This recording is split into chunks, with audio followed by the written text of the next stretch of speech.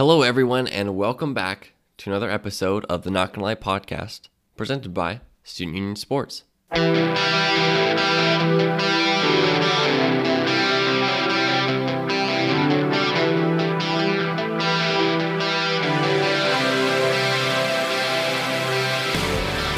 again, and welcome to the Not Gonna Lie podcast. I am your host, Jonathan Terry. Thank you so much for joining me on this fine Monday morning, or whenever you're listening, if you like to listen in a little bit later. We've got a great show for you this week. We've got Graham and Liam, my guys from Student Union Sports, on.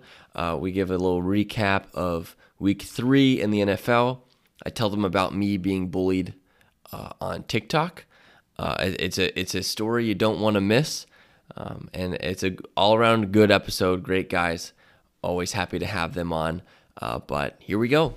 Let's do it. We now welcome on two very special guests, maybe some of the brightest minds the world has to offer. My guys, Liam and Graham. Fellas, thanks for coming on. I'm glad to be here, JT. Thanks for having us on. Thank you, JT. That was the nicest thing probably anyone's ever said about us.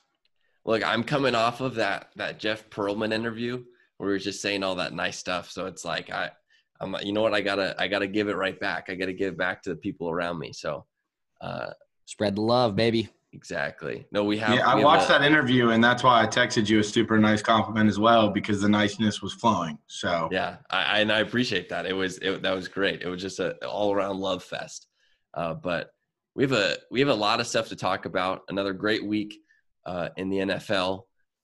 A lot of surprises, maybe a little bit, but for the most part, I feel like everything went how we thought it would. We'll start Sunday Night Football. Packers Saints. Packers are now 3-0, and Aaron Rodgers looks like at least the second most dangerous quarterback in the NFL right now. But where I want to start is the other side of the ball. Drew Brees just does not want to throw the ball more than 10 yards anymore, and I don't know what the issue is. I know Liam was on a podcast last week where they're talking about Jameis and how he needs to get a whirl and get a start. Graham, I'll start with you. Are the Saints' problems starting 1 and 2? Can they really be put on Drew Brees, or is there somewhere else that you're looking? No, I think it's probably Drew Brees. I think we're starting to see a Peyton Manning regression type year with his last year at the Broncos. I think that when you start throwing ducks and you don't have the ability to throw it accurately on a line 30 yards anymore, then your career kind of goes down the drain. And it may be not as fast as Peyton. Peyton did win a Super Bowl his last year. Thank the Lord for his defense. But I think Michael Thomas being out right now is showing, people are like, oh, Michael Thomas only runs 10-yard routes. Like, maybe that's the only thing that Drew Brees and him can connect with right now. And Michael Thomas is looking like the best receiver in football because 2 games and the Saints don't have him. I mean, they're 0-2 without him. So, yeah. Liam, what about you? I mean, is Michael Thomas the thing? Because, I mean, Graham brought up a good point. They haven't had him the last 2 games, or is it this? So, yeah, a good slot receiver like that can make any quarterback just leagues better.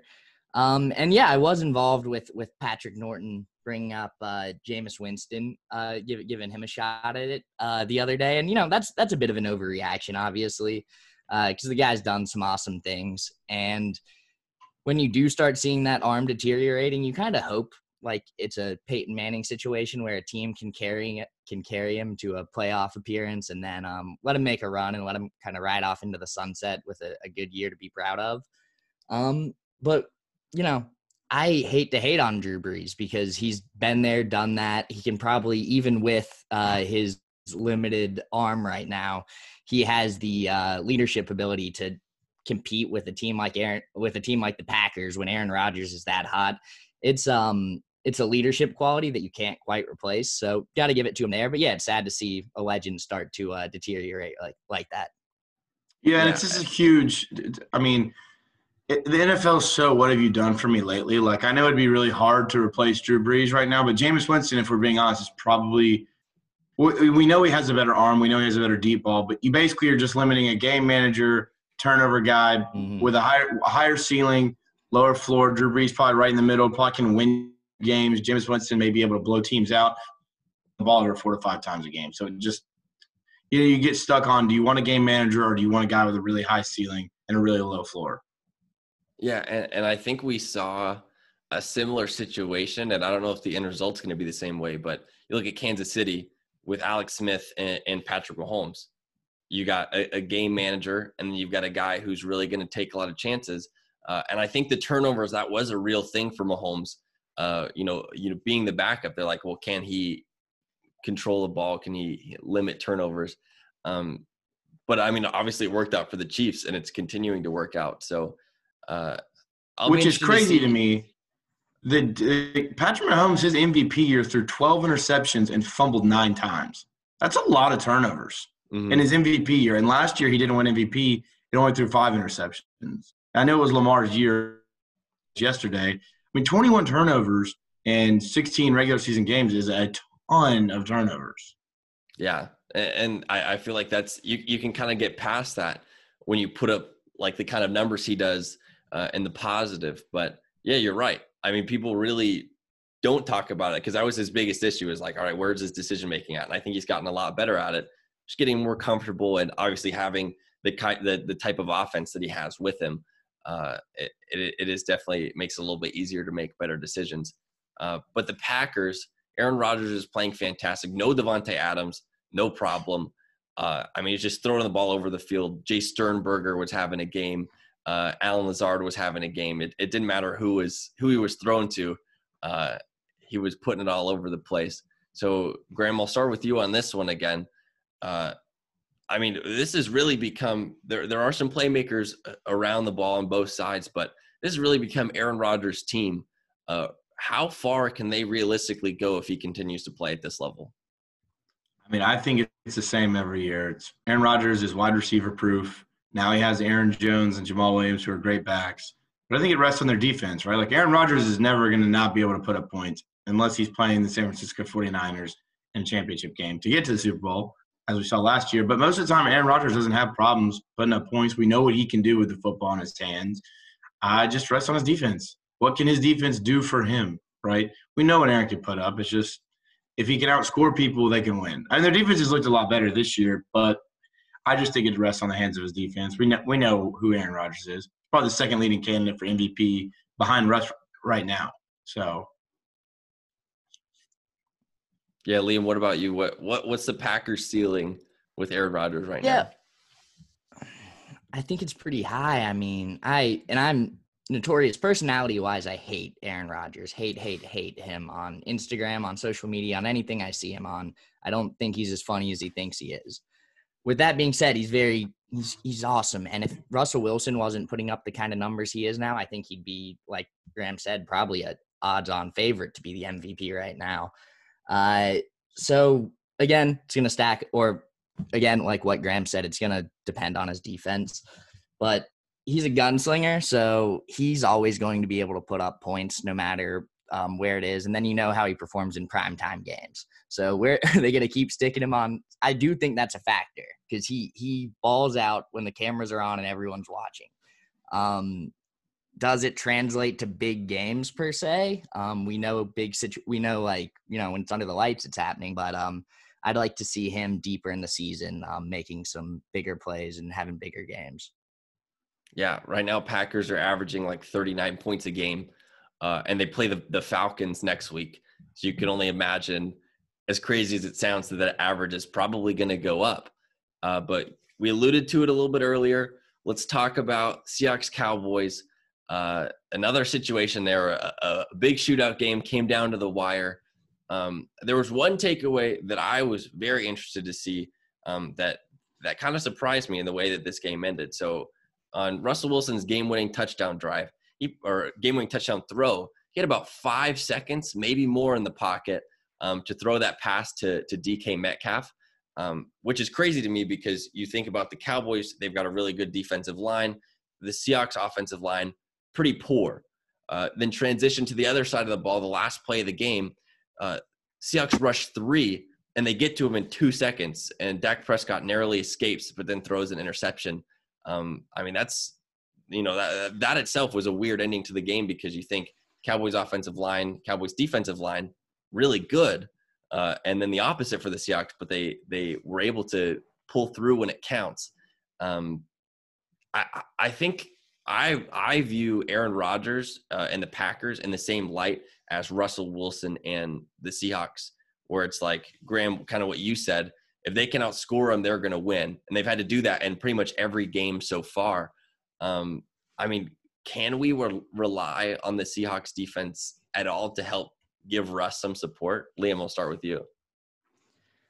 They haven't thus far, so you got to hope he inspires them to do that, because even with the Patriots the week before and this game, he hasn't been able to give anyone else a shot, because he's had to go score for score with pretty much everyone.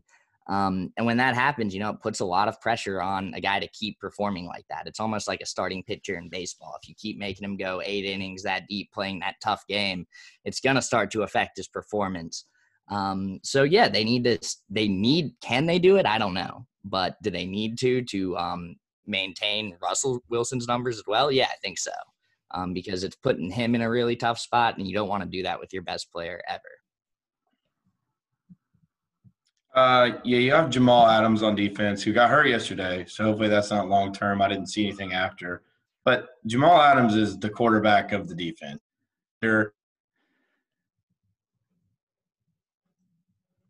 Like, if Jamal Adams is playing well, he could be their best pass rusher, realistically, because they don't have a guy yet that is the pass rusher. So, I don't know. I think Russ's defense is not great. They don't have a pass rusher yet. But you have Pete Carroll, game planning and his schematics have always been over the top. So, you just, with Russ, you know what you're getting. And like you said, I mean, it is a little bit like Aaron Rodgers with the defense, how far it can take him. But I think Russ is on a different level this year. I think he's had to prove that he's the best quarterback of all time, which is a lot more Super Bowls to win to do that. But I think he's on a mission. So I think it's going to be interesting to see the Seahawks get on the line. But I also think yesterday from the game that a star was born in Ced Wilson. I saw Cedric Wilson play, and he's huge. He's a huge body. He's fast. He's quick. He looks like the next Cowboys star receiver when they already have Gallup, Lamb, and Amari Cooper. But I think you got to get that guy in the field. Yeah, and you're getting to a point where there's just so many mouths to feed that almost none of them are going to get fed at all. But you're right. I mean, he had a great game. For the Cowboys, is obviously a disappointing one. Fortunately for them, at 1-2, they're still tied for first in the NFC East. But the same issues that they had last season and that everyone assumed would be fixed with Mike McCarthy it isn't working out. These late game decisions and simply not being able to get a stop. I think the Cowboys and Seahawks defense are built the same way, where you look at it, they've got playmakers, but as a unit, this isn't a very good defensive group at all. And I think what the Seahawks are asking Russ to do is the same thing the Cowboys are asking Dak to do, but Dak's not on that level, right? Like, he'll throw for a bunch of yards, but he's not going to put you on your back at the last second when you need to go down and get a score. And to be honest with you, I'm surprised the game was as close as it was. When you look at that DK Metcalf, who was it? Trayvon Diggs punching the football out, a touchback.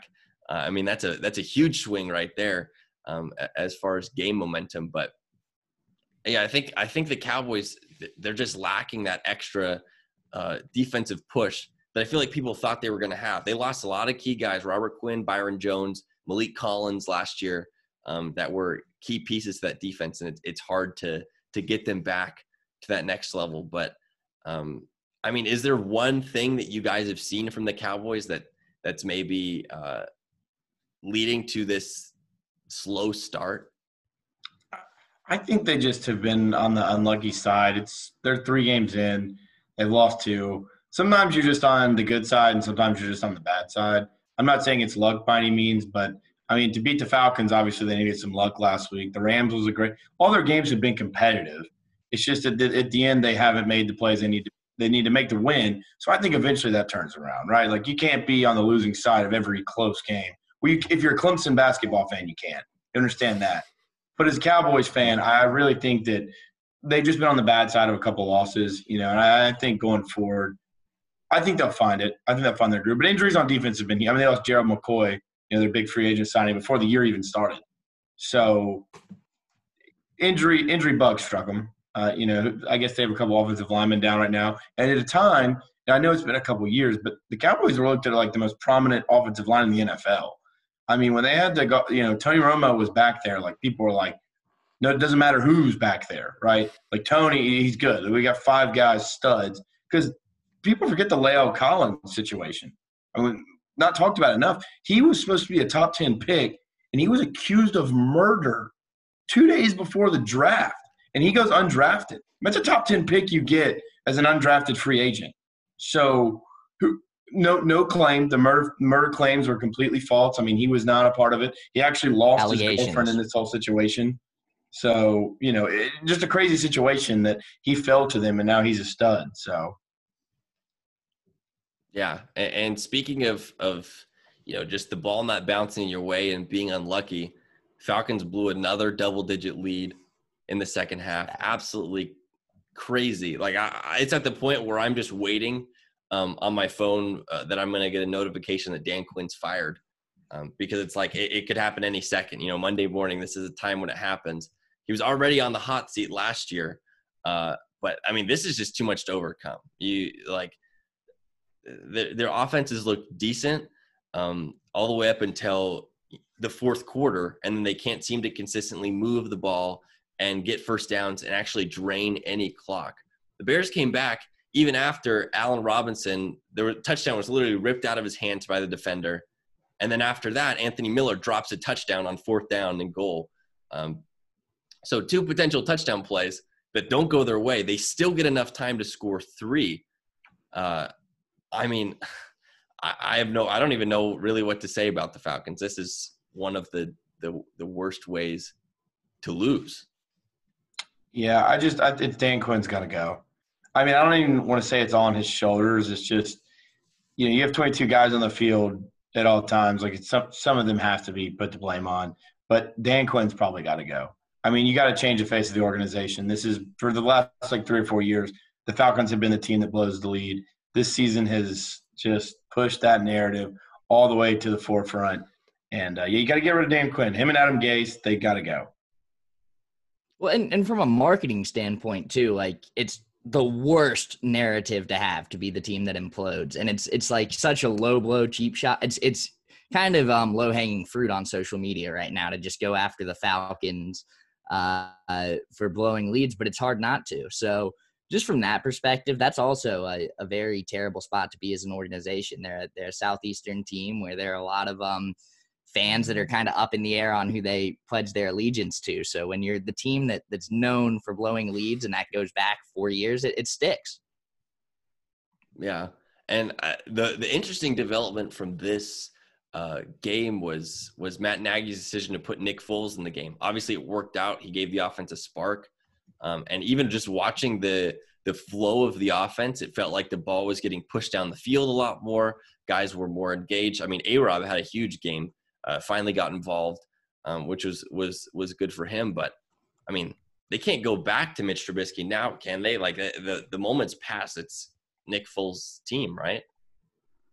Has to be. I mean, it's Nick Foles. Like you said, Nick Foles threw a touchdown to Allen Robinson that got taken away. He threw a perfect pass to Anthony Miller in the end zone, who dropped it. I mean, he looked great. He looked phenomenal. He's everything the Bears needed. Mitch Trubisky tries to do a little bit too much with his feet, and he's not accurate when he gets outside of the box. So, yeah, I think you got to stick with Nick Foles. And you're also paying Nick Foles a crazy amount of money. Mm-hmm. Part of me thinks that had to be the plan all along. Like, not the plan all along, but they had it. This could very well happen, that old big 9-inch Nick takes over. So, yeah, with that also, just a quick statement on Nick Foles. How many times does a guy have to prove that he should be the starting quarterback in his career to how many different teams? That it's got to be the most, like, starting to back up, like, swaps there have ever been, right? He's gone – how many seasons has he started games and then gone back to being a backup the next season? Oh, God. I mean, the Rams. That's his career. Eagles, Jags, probably the Bears eventually. Yeah. Yeah, and I think this is – I mean, obviously, like, Philadelphia was a great spot for him, but the Bears is one of the best positions I think he could be a starting quarterback in, The Jaguars were just not simply built like they weren't ready for a guy like Nick Foles. I don't think in terms of where their team was at, and obviously like Gardner Minshew is doing great stuff, but they're in a full blown rebuild. Every meaningful player from their team is pretty much packing up and gone. But I think this is a good spot. Great defense, weapons on offense. So I like Nick Foles in this offense, and I think like he's got some serious potential to really make a difference in the next few weeks. Because I mean, Patty talks about it all the time to pretty much anybody who will listen. Like the talent on the Bears team is good enough to be 10-6. So now they've got a quarterback that can maximize that talent and go from there. But okay, guys, I want to take a little bit of a transition here. I alluded this to you. I didn't actually say what was going on, but simply put, I'm getting bullied on TikTok. So I started. This is what I'm here for. Yeah, I started an account for the podcast, to promote a little bit. And one of the best ways to get involved in it is make like fantasy football talk. So you do like a little stardom, sit-em, like all this stuff. And not everybody's going to agree with my takes. And some people just didn't agree whatsoever. So a couple of things. I said to sit Allen Robinson. That didn't work out at all. I said to sit Tyler Boyd, which also didn't work out either. Both of those guys had 10 catches, 100+ yards. And I just go through the comments, and it's like, man, you have no idea what you're talking about. Like, glad I didn't listen to you. I love when people after the fact are like, yeah, this didn't turn out well whatsoever. I was like, look, easy for you to say, but all in all, what people don't realize is that every time you comment, it just adds to the algorithm. It puts me on more people's For You pages. So I have 12,000 views on that one post just because people are like, can't believe you would say that. But I was like, all right, look, this is probably the only time I'm genuinely okay with being bullied because it leads to more views on TikTok. And I don't know what that says about me. But so are you condoning bullying? No. Like that. I'm saying I'm saying that I'm man enough to take criticism if it means fair. I get more views. Well, I'll say. I mean, if you want to be in the big leagues, you have to be able to take it. I mean, look at Matthew Berry's replies. Look at any fantasy football host replies ever after they said. Matthew Berry said that Joshua Kelly, my guy, was the best flex plays of the week this past week, and he got like 6 carries. So I was kind of hoping that I'm not on TikTok yet. I see TikToks everywhere, so that's a testament to how awesome it must like the brand is that it's on Twitter, it's on Instagram, it's on Facebook, and I don't even have a TikTok, and I see 20 a day. But I haven't seen the comment section, so I was kind of hoping it was like this utopian society that was a little different from like Facebook and Instagram, where it's just cesspools of negativity. But it sounds like it's a part of the algorithm there as well. So it's very much, hey, if you're talking about me, I don't care as long as you're saying something. So what would you say has anyone gone for like the personal attack? Has anyone left fantasy advice and gone for a straight personal attack at you yet on TikTok? I don't think so. They might have, but like I haven't seen it at least. But I'll just read you a couple of these. But it's always interesting to see how it goes because mixed in with like 3 to 4 like you don't know fantasy football comments. There's like a guy asking for advice. He's like, like do I trade Cooper Kupp for Michael Gallup or like just there's just those like. You respond to those? A couple of them, yeah, I do. Just because it's fun. It's like, oh, this is nice. Like yeah, I'm trying to find some good ones to read. Let's see. I'm trying to go through the. Yeah, well, and then that's the thing is nobody was talking about how I posted a TikTok with like my 5 best bets of the week, and I went 4-1. I had the Colts minus 11.5, 49ers minus 3.5, Bears plus 3.5, and then I think the Bengals plus 6. Nobody was talking about it though. I'm 8-2 in bets on TikTok. So if you want to make money, follow me on TikTok at Not Gonna Lie Pod. and I'll I need to get I'll yeah get the you in the tick. positive. Big bets, TikTok bets, baby. I love it. I gotta corner that market at some point somehow. Man, I can't find them now. Twitter gambling, Twitter handicapping's overpopulated right now. There's too many people trying to flip me picks. So I'm all for shifting to TikTok for handicappers. Yeah, TikTok's the new wave for sports betting. You heard it here first. I don't know. There are mean comments. You can trust me. You can look them and read through. I just can't find them right now, so maybe I just missed them. But Graham okay. Farrell 12 says your picks suck. Oh, Graham. That guy sounds like a loser. That's uncalled for. That's a low blow. But yeah, so before we let you guys go, we're gonna talk a little Monday Night Football. So we like to do this thing where we just project what Tuesday's headline is gonna be. So I want you guys and Graham, you can go first. I want you guys to tell me the storylines that's gonna happen. So I'm gonna wake up, read the newspaper, and the key highlights of the game. What's going to happen? Final score. Who wins? Chiefs by 10. I think the Ravens keep it close in the first half. I just think Patrick Mahomes is too much. They have too much firepower. Their defense isn't great, but I think they game planned enough last year to stop Lamar when they played. So, I don't know. I'm going Chiefs by 10. I think Patrick Mahomes has another big game. Probably puts himself right back in MVP contention because he hasn't really been talked about in that light yet, even though he had an unbelievable comeback against the Chargers last week. I think the headline is, Mahomes does it again. Liam, what about you? What do you got? Yeah, I think it'll be I think it'll be a closer game, to be honest, but I don't know what the total's at. I think it could be a shootout as well. So I like Chiefs still, but by 3, and then I like them to hit the over at whatever total it is because I think it'll be a shootout. And I think that the headline will be something along the lines that we've heard it before, but something along the lines of reinforcing the fact that Lamar and Patrick Mahomes are the future, because it's just going to be an awesome game. Hopefully the best game we've seen this season. I'd put money on it if I had to, that this is the best matchup we're coming to. I mentioned to you earlier, I'm an AFC purist, if that's a thing. So I'd put up Mahomes and Lamar against any other quarterback tandem, including Aaron Rodgers and Russell Wilson, who we've been praising a lot. I think they're just as good, and this will be their primetime game to show that. Yeah, and I think Lamar Jackson has looked like really good initially in these first few games, but kind of what I'm looking for is, especially against these playoff opponents, I would love to see him have to do a 2-minute drive down the field and go to win it.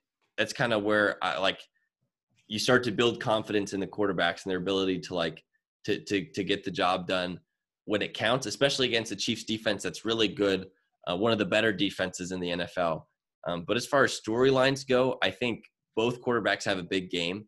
But ultimately, Patrick Mahomes gets the ball last, and he drives down the field. And I'm with you, Liam. I think it's going to be one of those instant classic games where Mahomes drives him down the field and they score with 20 seconds left. But I'm excited. It's going to be a good one. If nothing else, I think we had some great Sunday games, but I think this Monday game, like you said, Liam, could really top them all. I think that's all the time we got here. Thanks so much, guys, for coming on. Really appreciate you guys stopping by to talk some football with me. Yeah, thanks for having us on, JT. I always enjoy coming on your podcast. I love listening to it. So anytime you need a fill-in, I'm always here to do the fill-in. Agreed. I second that sentiment. Thank you for having us on, JT.